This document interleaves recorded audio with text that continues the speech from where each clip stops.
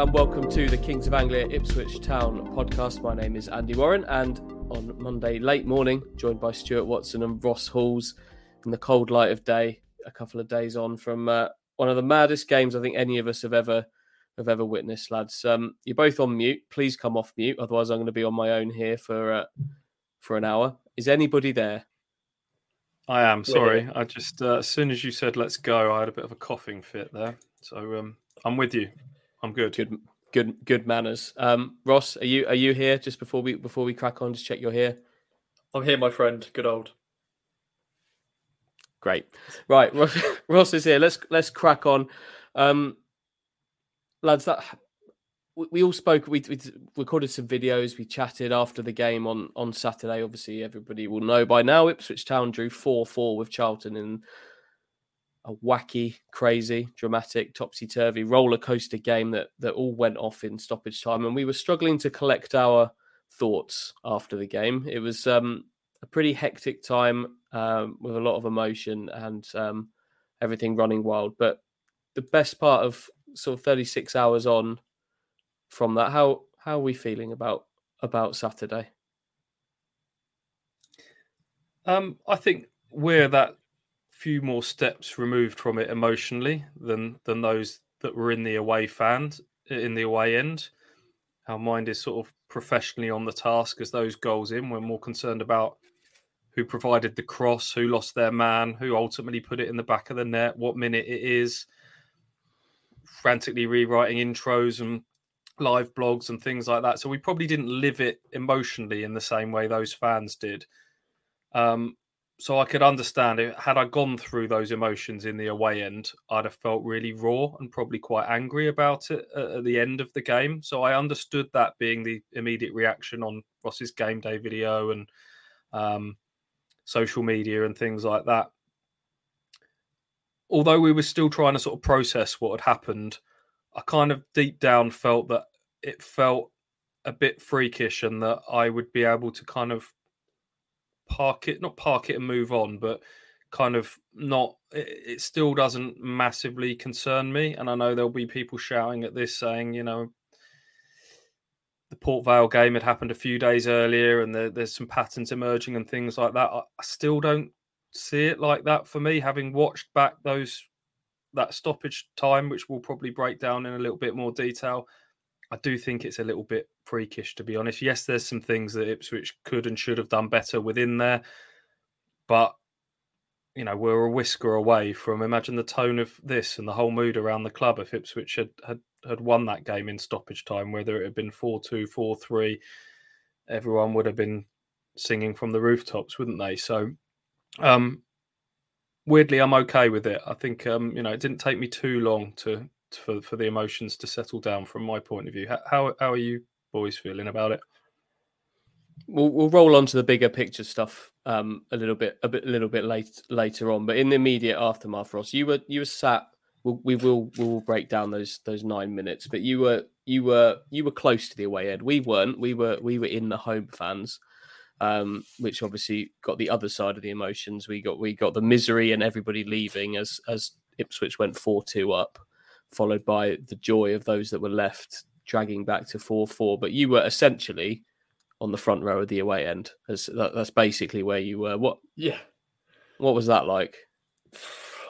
Just mental, honestly. You know, the scenes in our away end when them first two goals went in to make it 4-2, and just the switch of just, you know, the change when it did go 4-4. And, you know, I was very lucky. I was, you know, got, you know, front row seat of like the celebrations, you know, Luke Wolfenden going on the hoardings, players just celebrating, you know, like scoring in a cup final, because those were massive goals in that game.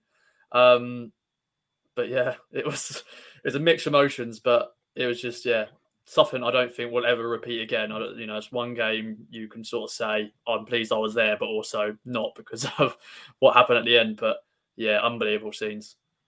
Yeah, incredible to witness. Let's jump straight to stoppage time. We'll break all of that down. There's obviously plenty to talk about through the course of the 90 minutes, but the thing that this game will be remembered for is stoppage time itself. I'm going to start a timer on my phone and see how long it takes us to talk about 9 minutes of stoppage time, whether we can actually discuss all of it in 9 minutes. I'd be surprised if we're quite done with it in that time. But the time has started, Stu. It's 2-2 going into stoppage time. George Edmondson, Tyrese John-Jules had given Ipswich a 2-goal lead. It had gone. Rak-Saki and Albie Morgan with close range levellers. It's 90 minutes. Let's start analysing. Yeah, well, I haven't got it down sort of blow by blow, but my first point I was going to make is I think the game finishes with 9 minutes 43 seconds of stoppage time played, roughly around that. They put up, the board had gone up for 6 minutes. So the first question from an Ipswich point of view is why all that extra time played on top? That is a minimum of 6 minutes. It's at the referee's discretion to add some extra time on. I think it's in the rule book now that it's 30 seconds for every goal and for every substitution. So there's obviously 4 goals in there and 1 sub because Keogh came on when one of the goals went in. So, and then obviously the ball is dead for a certain amount of time during those 6 minutes as well. So for me, I haven't got any issues with the time going on to what it was. Is the first thing I wanted to say. Yeah, I think with the Ipswich goal, Ipswich scored twice, and yes, 30 seconds is kind of the arbitrary time, but it actually took Ipswich 3 minutes it took 3 minutes for.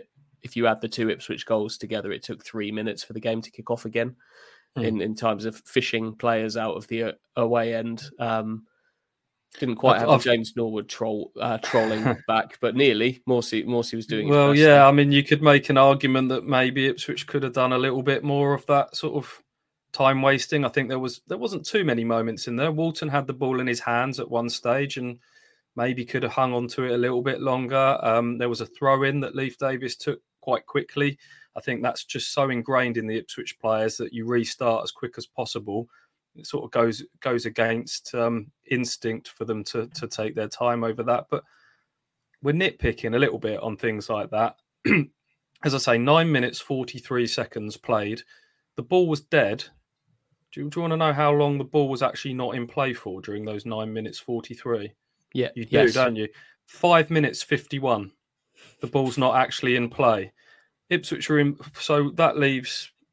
How long have we got left there? Just over. Got about 4 minutes left there, haven't we? Where the ball's actually alive. Ipswich had it for 2.5 minutes of those. 2 minutes 33. So by my reckoning, Charlton had the ball for around 1 minute 19 seconds in the entirety of that stoppage time, and they've managed to score twice. I started to count how many touches of the ball Charlton actually had in that stoppage time. I think it's around 27, give or take. I might have missed 1 or 2. In terms of just different players touching the ball, completed passes to each other, 16 Charlton in the entirety of that stoppage time. 2 of those are kickoffs going to another teammate, obviously. So that to me says that this was a bit freakish. Yes, Ipswich... Ultimately, it's going to boil down to Ipswich not defending long balls, high, deep, long balls into the box, which is becoming a little bit of a theme when you include Port Vale in there as well. But in general, that you could play that, as McKenna said, with real clarity, actually, quite soon after the game. You could replay those 9-10 minutes 100 times again, and that wouldn't happen. He was quite measured after the game, I thought, Kieran McKenna, wasn't it? I think from previous managers we might have seen something a little bit more raw, Ross, particularly maybe thinking back to the last manager. I don't quite know how Paul Cook would have dealt with that, but you've got to remember we haven't really talked about Ipswich scoring twice in stoppage time as well, because to dig in and find first that Freddie Ladapo goal, which I think was a spectacular finish, the whip and the pace that he got on that ball to score was probably one of the best strikes of the season for me. The way he hit that ball and it flicked off the back of the net once it hit it, beautiful. But yeah, Ross, talk me through your thoughts on this before we get into the goals that Ipswich conceded. Yeah, the Dapo's goal is definitely the pick of the bunch. You know, for him to score a goal like that, you know, don't expect that from him. Actually, not to discredit really Dapo, but I'm used to him scoring like a header or in the box. You know, clinical finish. But for him to get the ball, hold up his man, and fire home that, of course, that a lot of people go that could have been an ideal winner. to make it 3-2, and we don't need to worry about scoring another goal, just hold it back. But for Sam Morsy to get the ball, and for him, it was deflection, of course, make it 4-2. And I thought, here we go, job done. At that point, I was looking down at my pictures, pretty happy with my celebrations, everything. And, what came was what I don't think anyone was expecting. And, 2 goals. I'm sure McKenna and co probably will be analysing that for a while, because there were 2 goals that we shouldn't be conceding. But we'll get into that now if you want, mate. Before we do, Stu, I think you made a really good point for once in your Sunday morning observations, and it's one that I must admit had gone through my mind. Would they have won this game if they hadn't scored the 4th? It sounds really weird to say, doesn't it? But I actually think Morsy getting another goal in stoppage time went against them, because that's when I think everyone's heads went emotionally. They were such scenes, wasn't there? When I thought there was a deflection on that Morsy strike. I'm not convinced, actually, watching it back from other angles. I think it just goes through the defender's legs and in the bottom corner. And I think that's when the guard goes down. I think if it's 3-2, everybody is razor sharp focused on, right, we see this out now. And I'm not sure if what happens if that 4th goal doesn't go in, if I'm honest with you. But I mean, there's a few kind of sliding doors moments in this game before the 90 minutes was up, which we'll go back to in terms of things that changed the dynamic of the game. But yeah, weirdly, I think that 4th goal may have gone against them in a strange way. Yeah, we'll never know. But I think you're probably right. When I read that, that did sort of consolidate something that I'd weirdly thought in my mind on Saturday, and then you think, actually, that's nonsense. You can't. It's not bad to score a goal, but I think you might be. You might be onto something. We've talked about this for 7 minutes, by the way. In 7 minutes in this game, there's already been 3 goals in the time that we've been talking about it. So we've got 2 minutes left till we get to 9. I think we might even have extended time beyond that. I want to just skip to the Charlton goals. We're kind of 2 good goals. We've talked about Ladapo. We've talked about Morsy. Let's skip to the heartbreak moments. I'll let you take it, because you've done a really nice piece online today, Andy, sort of breaking down stoppage time. So we'll take you to 90 plus 4 and Charlton pulling one back within seconds of the restart. Well, within 15 seconds, the free kick that leads to it's been given away. That's Sam Morsy, the goal scorer in the middle of the Ipswich half. And this goal, I think, perfectly exhibits what we were just saying about maybe losing concentration, because there's a lot going on here. Do you think it was a bit of a tired tackle from Sam Morsy in the first place? Yeah, I do. There's kind of maybe you'd expect more kind of, how you see players kind of stand in front of free kicks to stop them being taken and things like that. That everyone looked a bit kind of switched off, a bit tired. Dominic Balls lost Blackett Taylor at the back post. That ball's come back into the box. By this point, Richard Keogh's come on. I'd like to talk about this in a minute as well, but Richard Keogh's come on and the ball's been turned back in. And by the time that I keep saying Terrell Taylor, that's an NFL player, Terrell Thomas, puts the ball in the net, Luke Wolfenden's given him a bit of a push and then lost his runner. That push has knocked George Edmondson onto the line. Then he's away. Walton, I wonder whether Walton could have done more at the near post. Ross has gone.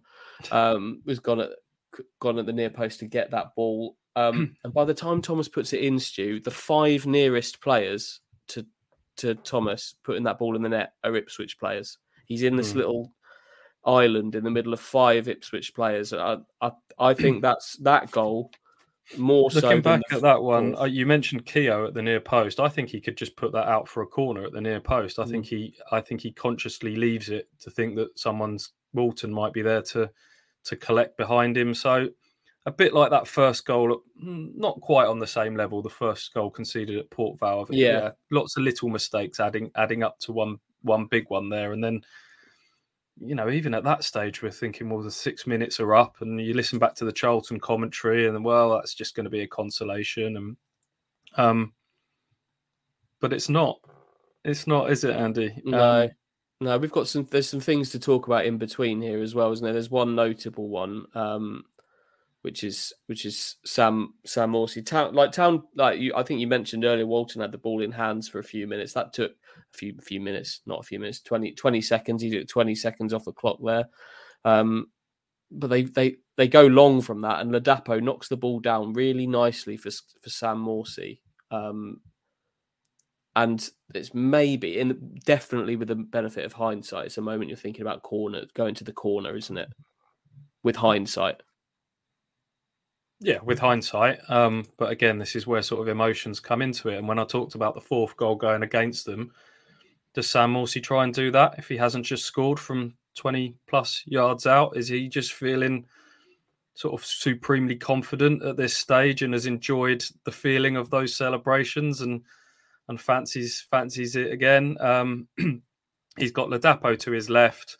He could have turned to his left and taken it into the corner himself, but he tries to sort of find some room in a crowded penalty box, and that if you're looking for Town's biggest mistake in those entirety of those 9-10 minutes of stoppage time, that is the one from Sam Morsy. He's given the free kick away for the third, and a little bit of tunnel vision, a little bit of greed, with 97 plus I think at that stage to give the ball away.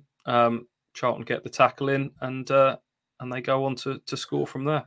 Yeah, I think there are some more little things from here as well. I think Dominic Ball in the first 20 minutes of that game wouldn't have been beaten off the ball by Chukwuemeka quite as easily before he turns and kind of spreads play for Charlton there. That's maybe a bit of tiredness, because Dominic Ball's a very strong player. Chukwuemeka is a ridiculously strong. Yeah, and Dominic Ball, to be fair, is still not anywhere near full match fitness. Hasn't played a lot of football this season. He's gone straight into the team on Tuesday night, which was probably took a little bit out of him. And so, yeah, maybe a bit of a tired Dominic Ball up against a fresh, physical Charlton substitute in Chukwuemeka, who had, earlier on, I think for Charlton's first goal, had outmuscled George Edmondson down the flank. So these aren't sort of weak Ipswich Town players we're talking about here, are we? No. Edmondson and Ball, but Anike he's a beast of a striker, and he was fresh, and he caused some problems, and so that was the first sort of thing that led to the Charlton fourth goal. I thought Marcus Harness was a little bit all at sea. When I look back at that one, he was kind of dragged out of position a little bit. Sam Morsy by that stage isn't hunting the ball in the same way that he was. He just sort of dropped into position. Harness got dragged out of position. And then again, it's just another deep ball to the back post. This is kind of an area that Paul Lambert used to bemoan. That a big issue of the Lambert area was not stopping the original cross. I mean, it's not something that's quite as big an issue now for Ipswich as it was under Lambert. But if you stop the cross, Albie Morgan can't curl the ball really neatly into the back post, and then it's an isolation. It's an isolation moment, isn't it, guys? It's Dobson and Davis. Davis, obviously, as a defender, you're kind of backpedaling. The attacker has the benefit usually of being able to attack it front on. But I don't think he's going for goal with that header, and I think he pretty much admitted that in his post-match press conference. I think he's just trying to get something on it, help it back across goal. I know people have talked about Walton shouldn't really be sort of lobbed by a header from that close range. I'm not pinning that one on Christian Walton. I think he's just tried to flick it back across goal, and it's just any other arc of the ball, and Ipswich deal with it. But it's just the way it fell.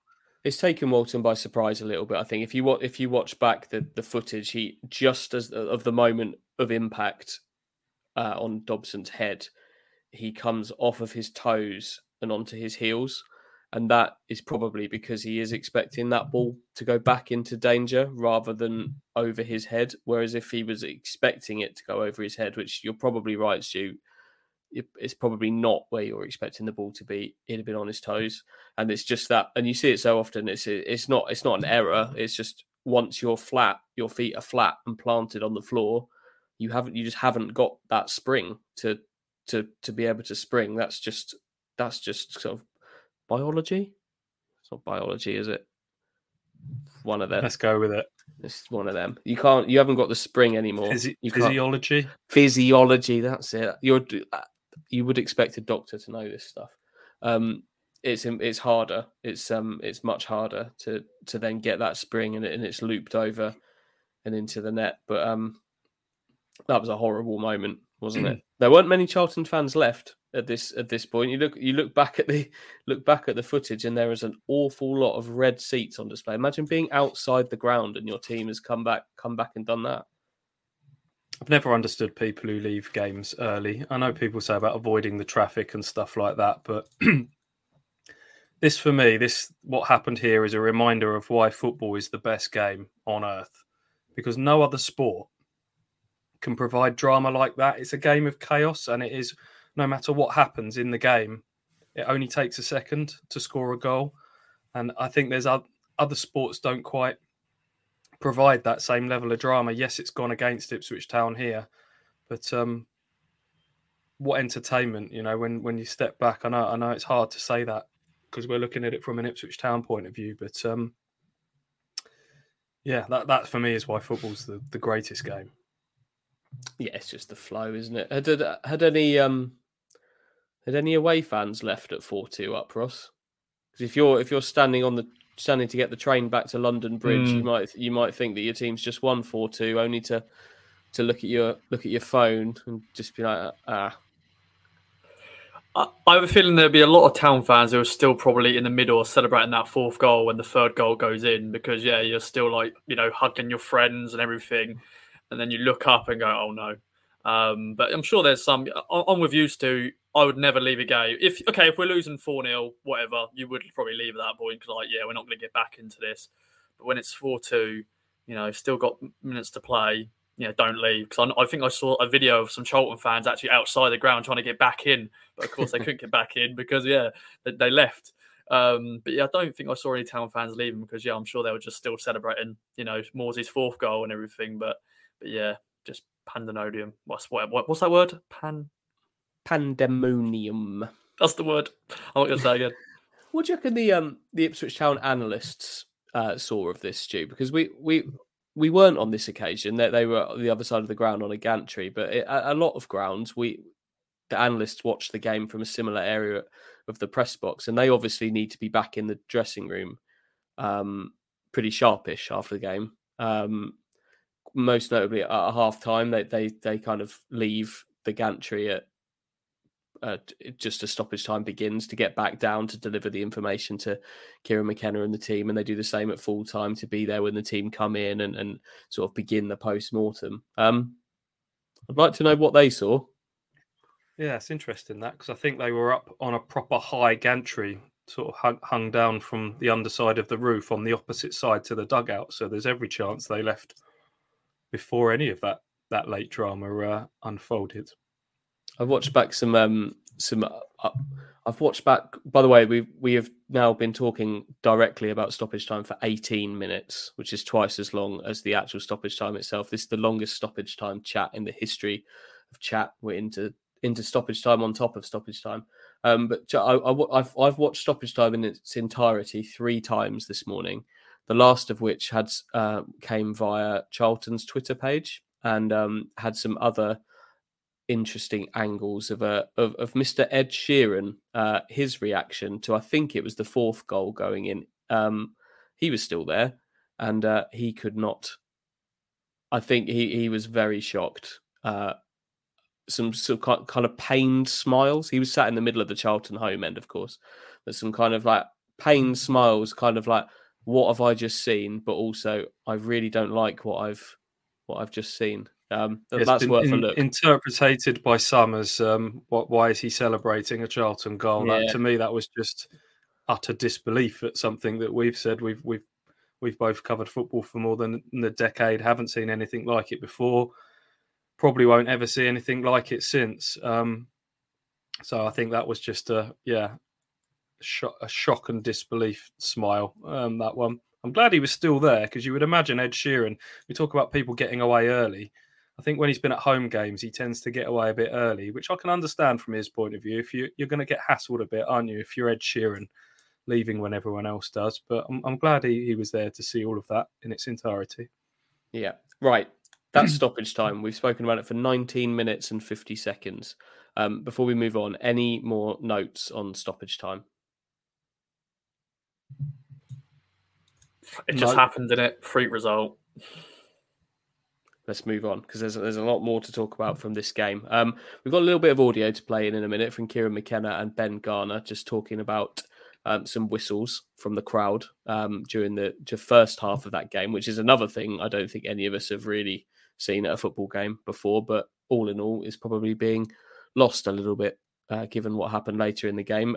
But before we get to that, is there any burning desire to talk about anything else from this game before we crack on with that incident? Well, there's the Ben Garner reaction to Ipswich's second goal going in, which I thought was a bit of again, changes the dynamic of this game. Ordinarily, if you're a away team and you score in first half stoppage time and then add a second within 7 minutes of the restart, that normally guarantees that you've completely killed the spirit of the home team and the home crowd. It didn't on this occasion because of the reaction of their manager, Ben Garner, who was red carded in the aftermath of that goal going in. Yellow card for the strength of his protests. They were because he felt that it wasn't a foul on Dominic Ball from George Dobson. He was booked for that. He didn't think it was even a foul. Kieran McKenna disagreed. And then he felt that the goal was subsequently scored. The cross that led to John Jules heading in was, John Jules was offside as well. So he protests. He gets a yellow card. He then sarcastically applauds the yellow card and gets another, and he's off. And he takes a long time, first of all, shouting in the face of the fourth official, but then really milks it, going all the way down the touchline towards the tunnel, which was kind of nearer the corner flag. Really whipped up that sort of home end for Charlton, didn't he? A wheeling of the arms, punching of the air, cupping of the ears, lingered at the mouth of the tunnel. And by the time that had all played out, a crowd that should have been quiet and demoralised were really fired up. We were in the thick of it in that press box on the front row of the top tier, and they were breathing fire by that point, weren't they? And I think that translated a little bit to their team. The managers getting kind of whipped up like that looks all the more dramatic when they're wearing a hoodie, I think, as Ben Garner was. That's the new breed, the pep school of hoodies on the touchline. Just brings that extra bit of grit to it. I'm going to play this now, and then we can talk about the incident afterwards. But basically, as I'm sure everybody knows now, there were some whistles from the crowd in the first half, which during two Ipswich attacks, one of which Ben Garner feels that Charlton benefited from, and the other Ipswich. So we'll play what the two managers had to say, then we can have a chat about that in a minute. Incidents in the game, whistles in the crowd in the first half. What did you make of that? Yeah, obviously no one wants to see it. I'm sure Charlton weren't happy with it as a football club either. I thought Tyrese was running straight for own goal. That was the key one, was running straight through 1v1 with the goalkeeper. And the whistle blows and he hesitates and stops because he thinks it's a free kick. So nobody wants to see that. I'm sure they will look at it. No one wants to see whistles in the crowd. That was disappointing. Thankfully, there wasn't any instances in the second half. There was twice, and I think the first one went in their favour because we stopped, and then they got across and got a corner. But the second one probably went in our favour because he was through on goal. So I've never known that before. On both occasions, I thought it was a referee. And we stopped on the first one, all of us stopped, and ended up getting across in a corner. And on the second one, I think it was John Jules, was it, that went through. It probably affected him, in all honesty. So I don't know where that was coming from. I'm glad it got sorted, and hopefully we never get that again. What do we make of that? It's not something I've ever seen before, but it really, really did sound like a referee's whistle, didn't it? It did. Could you hear it from the away end, Ross? As far away as that? Yeah. I know. I was at the home end for the first half, so I heard it straight away, and I was like, "Why is John Jules stopping?" Because I didn't see the ref, blowing his whistle. I know some fans can whistle, they can, some people are really good at whistling, and normally that's that nearly the full-time whistle, isn't it? Because people are like whistling, "Come on, ref, blow the whistle." But yeah, it's something you just don't expect at a football match. And yeah, it must be a grade 1 referee's whistle. Someone must have Yeah, that wasn't a man-made whistle, was it? Noise. That was somebody has actually brought a whistle to the game to do that. We thought it was as well, didn't we? From where we were, I think everyone. It really did put John Jules off, didn't it? He was through. I think it was Morsey put him through one on one. And he just had that momentary kind of. He got a shot away, but not the shot he'd have wanted. End up missing the target. And would he have scored if that whistle hadn't happened? You'd like to think that he would have done. Again, we'll never know. But there was another who will be pissed off by that as well is their centre half O'Connell, who ended up getting stretchered off. He made the goal saving tackle on Tyrese John Jules because of that moment of hesitation, and got injured in the process, and that was the end of his game. Everything has consequences, doesn't it? But I think a momentary shout out to the Charlton Athletic PA man, who, while I would argue his PA volume was turned up far too loud for most of the afternoon, once kind of the referee and the managers had come together on the touchline to discuss this, I think some quite forceful words from the PA managed to stamp that out, didn't it? Just a simple stop it. That's what you want. Job done. Yeah, no messing about with that one. They didn't faff around the edges, did they? And I think the home crowd sort of responded with applause as well. And thankfully that did nip it in the bud. Hopefully that was fairly well self-policed by the Charlton fans around him. I don't quite know whether someone managed to get it off of the whistle off of the offender or whatever the stewards got on it, but it didn't happen again, thankfully. Yeah, referees became a proper topic of conversation after this game, particularly Ben Garner kind of suggesting that his team were playing against 12 men all afternoon. But all in all, probably Ipswich have had just as big a gripe with a one-off decision in the first half, at least, where Tyrese John Jules again through had a shot deflected wide for a corner, which ultimately did lead to George Edmondson's goal. But that deflection, if you look at some still images, pretty clearly came off a hand, didn't it, guys? And Kieran McKenna post-match was talking about if that decision had been given, it would have been a penalty and a red card. But if it's me, I'm all right with the outcome of all of that. Ipswich have scored. Given Ipswich's recent record, give me a goal rather than a penalty, please. Yeah, they scored from the subsequent corner, and we went, oh well, it doesn't matter now. But McKenna's take afterwards was that it would have been a red card and a penalty. I don't actually know I lose track of all the rule changes. I should be hot on this, but is that double jeopardy? Do you get a red and a penalty in that situation? Is it deemed, did it have to be a deliberate act? I really don't know what the rule would have been there. I think because it was a handball directly stopping the ball going in the goal, I think it would have been both. Okay. I don't think the double jeopardy thing would have been an issue there. I think it would have been both, but yeah. So we'll never know, will we? It's another. We talk about all these sliding doors moments. Garner's reaction, Ipswich's fourth goal, whether that red card. I think Ipswich against 10 men, I would back Ipswich with the way they play and their possession football to take full advantage of that over the course of an entire half of football. As you say, a penalty doesn't equal a goal. Ipswich have not converted 2 of their previous 3. We just have to say we'll never know how that one had panned out, but they did ultimately score from the subsequent corner. Great delivery from Davis, great header from Edmondson, goal from a set piece, Claxon. Don't know if we need to sound that anymore. We're starting to get a few of those this season. Another goal from a defender, second one Edmondson scored this season. So that was another area that Ipswich, for a long time, we'd said Ipswich needed to work on. So yeah, and a hammer blow. I think when you score seconds before half time, that's always a really good time to score. Do you think we can start to leave a few of these things behind now? Maybe the goals from set pieces, Town beat Derby on TV previous weekend. Maybe it's time to leave a few of these things in the rearview mirror. What do you reckon?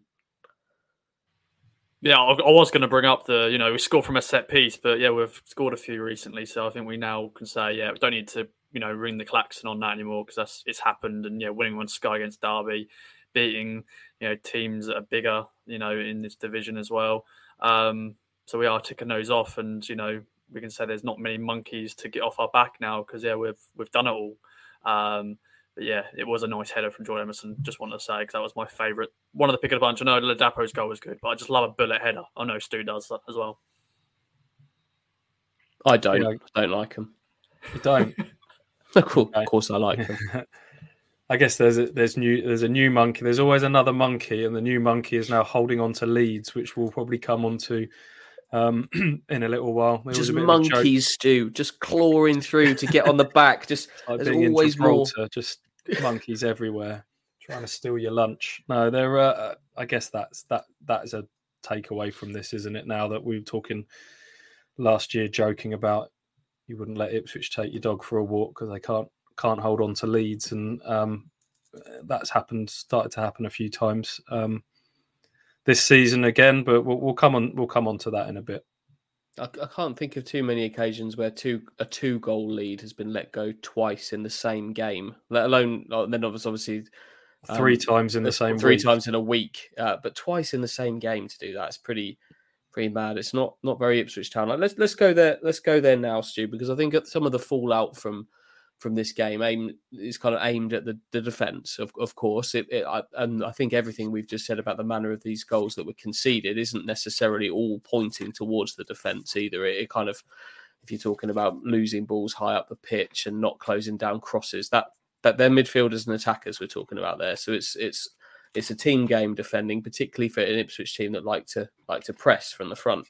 But inevitably, when you concede 4 goals in a game, 6 in a week, twice in stoppage time, there's going to be an element of a spotlight goes on to the defence. So our columnist, North Standard Terry Hunt column this morning is led on in part about a need for change at the back. Where are we at with that? Because I'll be honest, it's not something that's top of my list of things that need to happen. But I will also admit I was a little surprised perhaps that Richard Keogh didn't start this game. I kind of had it in my mind that maybe he might after Tuesday night, given how things kind of switch and change at Ipswich. But well, first thing we need to say is that Richard Keogh was on the field for Charlton goals number 3 and 4.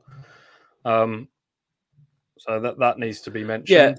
Yeah, that's worth talking about, I think, Stu, because is that helpful? That just chucking on a defensive body is that helpful necessarily? It's easy to look. They've conceded 2 goals, and then you can go, well, it's disrupted the team, and it goes against you.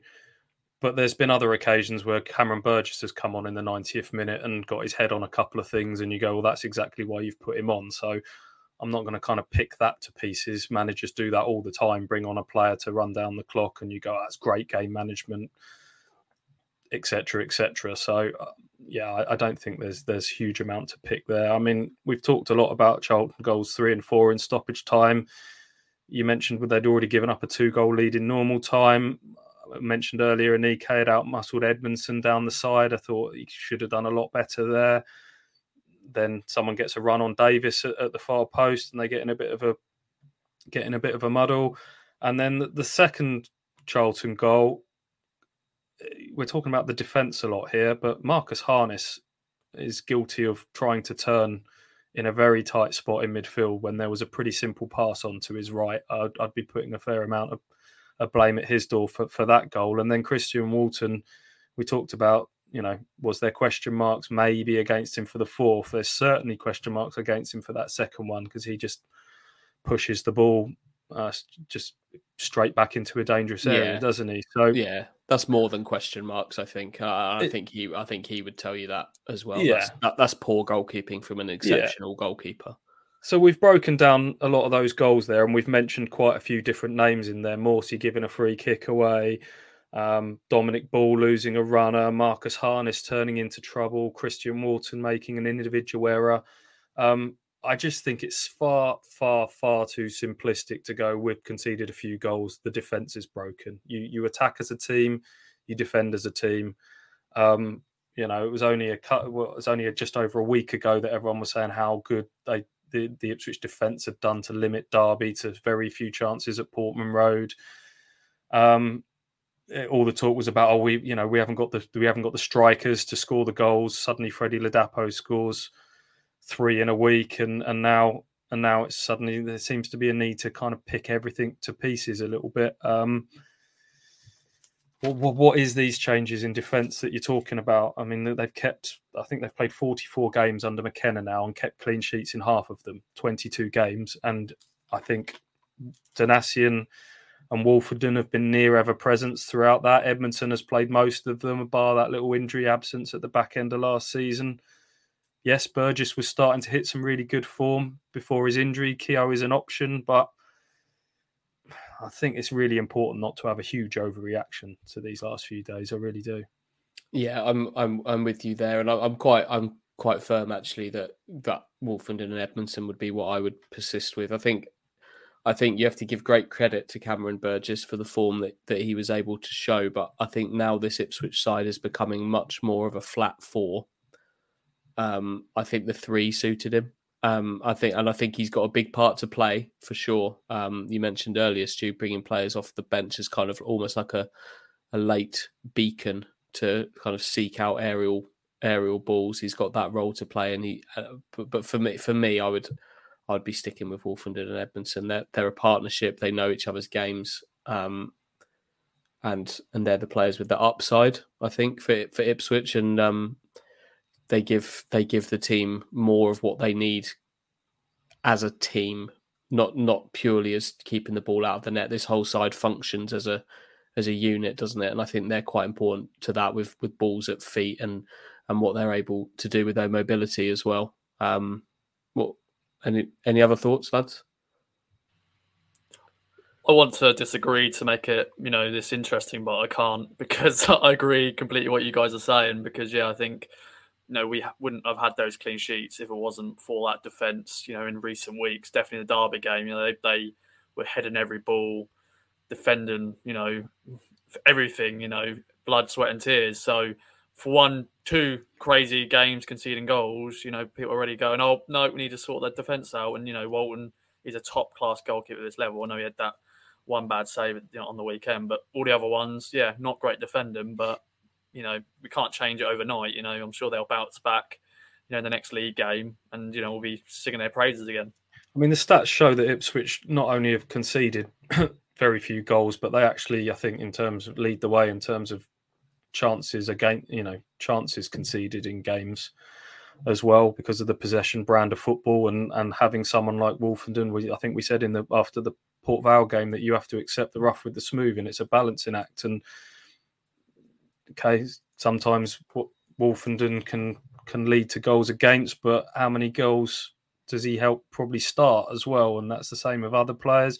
If there was one player that I would say is in the least amount of form out of that defence, is probably Janoi Donacien at the moment. I know we've always talked about him being Mr. Consistent, Mr. 7 out of 10. I think he's just starting to dip below those 7 out of 10 performances of late. Not going overboard on anything, but maybe he's someone that's just the sheer volume of games that he's played over the last year has just caught up with him a little bit.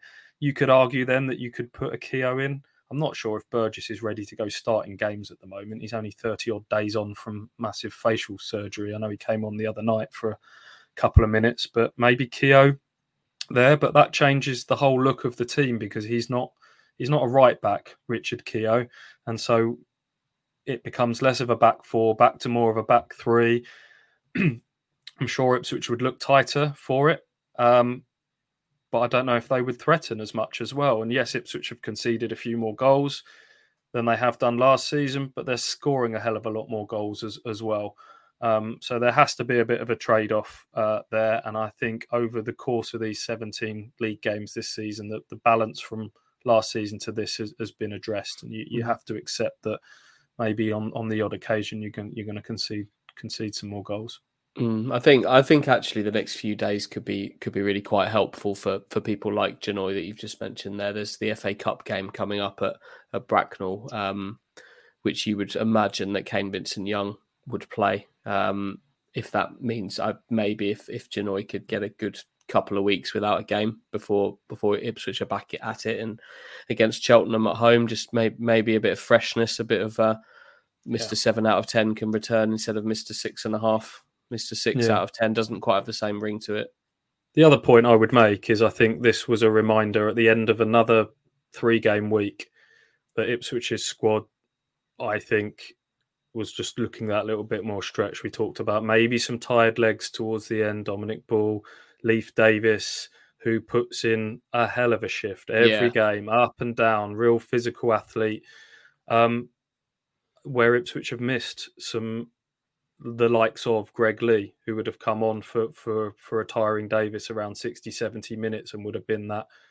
He would have probably not been beaten at the back post for that header, would he, for the fourth goal? And Shawnee Aluko to come on and just calm things down, bit of experience, bit of composure. He's probably not going to give the ball away like Marcus Harness did, for example, that we mentioned earlier on in the game. So they're just missing some of those specialist players. Even Cameron Burgess, I know he's available technically now, but, a fully fit Burgess. They're just missing some of these specialist players that the 5 sub rule was really helping Ipswich earlier in the season. But though just having a few of those specialist players out has maybe gone against them in the last couple of games or so. Right, let's draw a bit of a line under the game itself and move on to what it means, the bigger picture, and where Ipswich are at heading into that the break for cup action that we just briefly touched on there. 7 points in a week, victory at home to Derby, at Port Vale, and then 1 on the road, albeit in dramatic fashion. If that game had ended 2-2, yes, we'd have been talking about a lead lost, but I don't think it would quite have. We wouldn't have made it 46 minutes into this podcast. Still kind of dissecting it. Before you continue, you talked about any other notes from the game. We haven't even mentioned 2 absolute sitters that Ipswich Town missed within that. Scored 4 goals. John Jules has had a header from 6 yards out, I think, straight after Charlton had pulled one back to 2-1. So talk about another sliding doors moment. Anywhere but where he put it, straight at the goalkeeper down low, Ipswich go 3-1 up, immediately restore their 2-goal lead. I think that absolutely crushes Charlton's spirits at that point. And then 86 minutes on the clock, Kyle Edwards' ball drops to him quite nicely on the penalty spot, and he gets a bit excited and slices it well off target. And if Ipswich make it 3-2, then maybe a different story there as well. So an incredible game of football. So much we've just spent 45 minutes discussing it. It had everything. Sometimes you just have to go, okay, it's finished in a draw. That's just a game of football we'll never see like the likes of which again. It's a draw at a Charlton side who had a pretty good home record and were just starting to come into a bit of form, putting aside their previous result aside. I think a draw is not the end of the world. Yeah, and it all adds up to 7 points in a week. And yes, no top of the table after the game. Had they hung on, they'd have gone top. But to be second at this stage with the amount of points on the board that they've got is pretty good. I think they took until the middle of January to reach this points tally last season. So here we are on Halloween. Ipswich are ahead of schedule in so many ways, aren't they? Game by game, you can look at so many. This was another one that we've often discussed this over the last few months about improvement on games. Obviously, last visit to the Valley was horrific for Ipswich Town in the wake of Paul Cook's sacking. Ended in a miserable defeat, which ended with players and fans kind of at each other's throats. But it's a point. It's another game where they're up on last season and they're right in this, and there's no reason to believe they're not going to be firmly in that automatics hunt come April, May. I think on your game day video, Ross, that point was kind of made by some that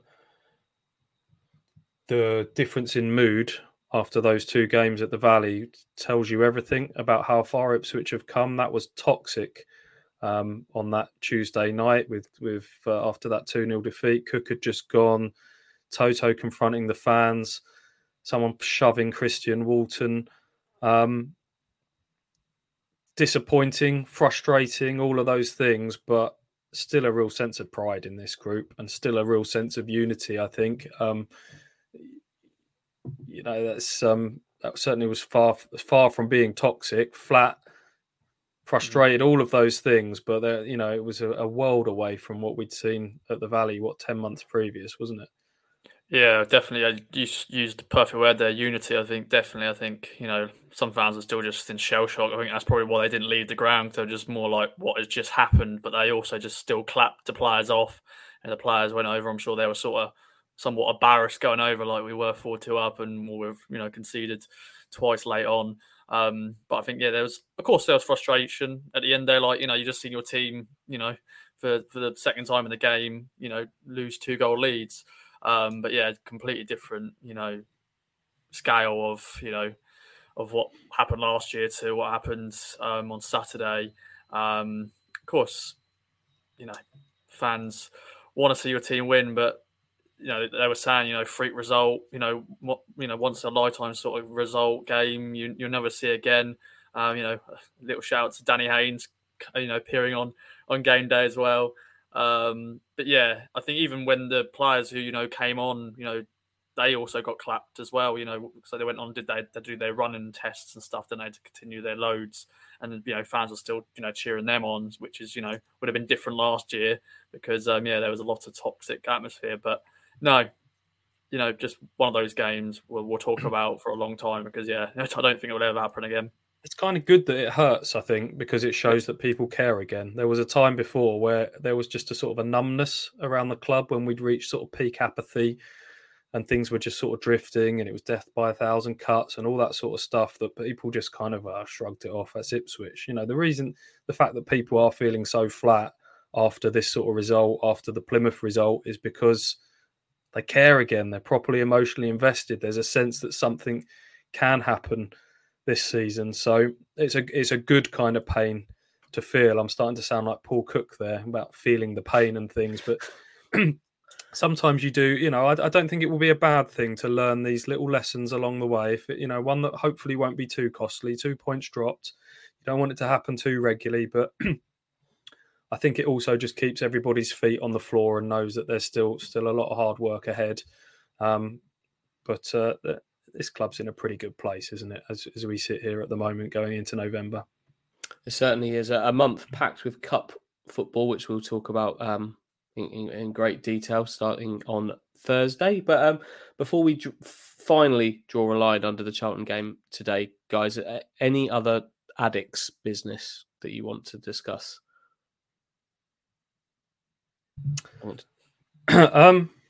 Well, as you say, this is a point gained on the Charlton game last season. I went back through it, and you can't do this completely faithfully because teams get promoted and relegated. But I was trying to work out how many results they've kind of bettered from equivalent from last season, and out of the 17 games, by my reckoning, only 2 of them have they not bettered, which was the home draw against Barnsley. And so I'm doing a bit of a straight swap for teams that have sort of come down from the Championship. So if you finish 23rd, you have to replace them with that. So I think that their equivalent would have been Sheffield Wednesday, I think, from the previous season. So, and Plymouth away, which was, a defeat both times. But every other game has been an improvement. And none of them have gone backwards. No, none have gone backwards. 2 have stayed the same. Exactly. So if you want any sign of progress, that is it. Yeah, it's a pretty solid sign, and a pretty solid 53 minutes of chat about a dramatic game, which I think everybody that either was there or watched it, or has watched it back since will remember for a very long time. Have either of you got anything that kind of matches that in terms of drama that you've watched? I guess the Pablo Cunago winner against Coventry would sort of be up there in terms of late excitement. Not quite in that way. Not all happening in stoppage time. I wasn't at that game, so I didn't witness that. I can't. There's obviously plenty of late winners, but this is a whole different level to just a late winner, isn't it? Yeah, not really. I guess not that I can think of. It's the Norwich game in 2018 that probably, Chambers scoring and them getting one in 90+5 is is probably the closest in terms of the highs and the lows. So close at the end of a game to sort of matching this. I guess the stakes aren't as high, in terms of it being a derby and rivalry and things like that. But to score 4 goals away from home, I've seen that before. 4-4 at Derby when Ipswich were 4-0 up at half-time, 4-1 up at half-time. I can't remember. Certainly were well in front. And I think Steve McLaren had just been appointed watching from the stands and came down and had a little team talk at half-time. And I think Derby's equaliser came around 88, 89, something like that. So, but 4 goals in stoppage time. Madness. Absolute madness. Move on to something else which might turn out to be absolute madness. I've got a feeling it might go down terribly, but let's see. I've had a little idea. It's Halloween today. I'll be honest, Halloween is not something I'm very good at. I've never done trick-or-treating in my life. I don't know how to do it. The one time that I considered trying it, I didn't have a costume, and I just put my bike helmet kind of, rather than on top of my head, I put it over my face, and I just looked like I was about to rob an off license. So decided not to knock on anybody's doors because that probably wasn't fair. But it is Halloween, and I thought we could chuck around some Ipswich Town Halloween names. Ipswich Town to start you off. That's a good one. Before I open the floor to you guys who are bang up for this, I'm sure I'm going to start. I've got a few. I've written down 5 or 6, and I'm going to chuck some of the best ones at you. And there's one especially for you, Ross, which I'll save to the end. Frankenstein Yallop, Spook Chambers, Sam Muhuhuhahahosi. Stu loves that one. Look at his little face. Richard Fright, and this one's for you, Stu. Patrick or Treat Kisnobo. Nice. Well done. Thanks. Has anyone got any better ones than that? Because they're all terrible. You've taken some themes. I had David Fright for David Wright. You've done that with Richard. Spookheim, again, same. Connor Wickerman. Does that work? Yeah. Yeah, that works. Quite pleased with that one. And I've also got David McGoldrick. Oh, I like that one. Oh, Herman House of Horror Iderson. That doesn't work. It does. It definitely does. It's really it's coming at you at a kind of a level above your level of thought, I think, mate. It's that good. Ross, I'm led to believe that you might have sought some outside help with this when I mentioned it to you before we started recording. What have you done? I'm not very creative, so the Coway Posse chat, people from the Fan Social and Game Day. Good old Dan is the man with all the ideas. Shefty Spooky. Yep, like that. Luke Werewolferdon. Oh, yeah, that's good. That is good. Yeah. Freddie Fears. That's all right. Christoph Terror. And then James Scarecroft. And also Bloomers has got one here. Gus Gulenbeek. Yep, like that one as well. Vial Edwards. It's a bit harsh on Kyle, but I've just been looking back through some old squads while you're talking. These ones are getting a bit darker on the Halloween theme. Jay Stab and Nigel Rio Choker. Right, we know where your mind's at. Ooh. And to end it, I think Kevin Boo. Boo. Yeah. Yeah. Got it. That's Brad. Yeah. Good old Brad. Good. We've got a team there, probably. I'm sure we could pull together an 11 out of that. Maybe we could do that for social media later on. If you're listening and you're in any way interested, maybe send you some. Ross, are you going trick or treating tonight? Is that? Are you allowed to do that at 26? You should. To be fair, you could put a costume on. People don't know how old you are. Bring your voice a bit lower, and yeah. But no, I won't be doing that. Go as like a zombie driving instructor. Yeah, or just a car. Just dress as a car. If that's the thing. I don't know. It's not Jonathan scary, Scar. Yeah, Jonathan Parr. Jonathan Parr. Yeah, I like it. Brilliant. Right, we've reached the hour mark, which means I'm going to remember to tell you to look out for our sponsor, Manscaped. who offer all the grooming needs you'll ever need. You can get 20% off and free shipping using the code KOA at manscaped.com. Watch this space. They might be being joined in the sphere of sponsorship in the coming days. That's something exciting we've got to tell you about coming up. But before we say goodbye, I'm going to ask you two if there's any other business. Is there any other business? No other business. I'm looking forward to Bracknell coming up next Monday, but we'll reconvene later in the week to discuss that. We certainly will. Any other business, Ross? You're nodding. I'm nodding, and I don't know. There's one more Halloween town player's name. I don't know if I should say it. It's a bit dark as well, like Stu's theme. Oh, is it worse than the ones I've said?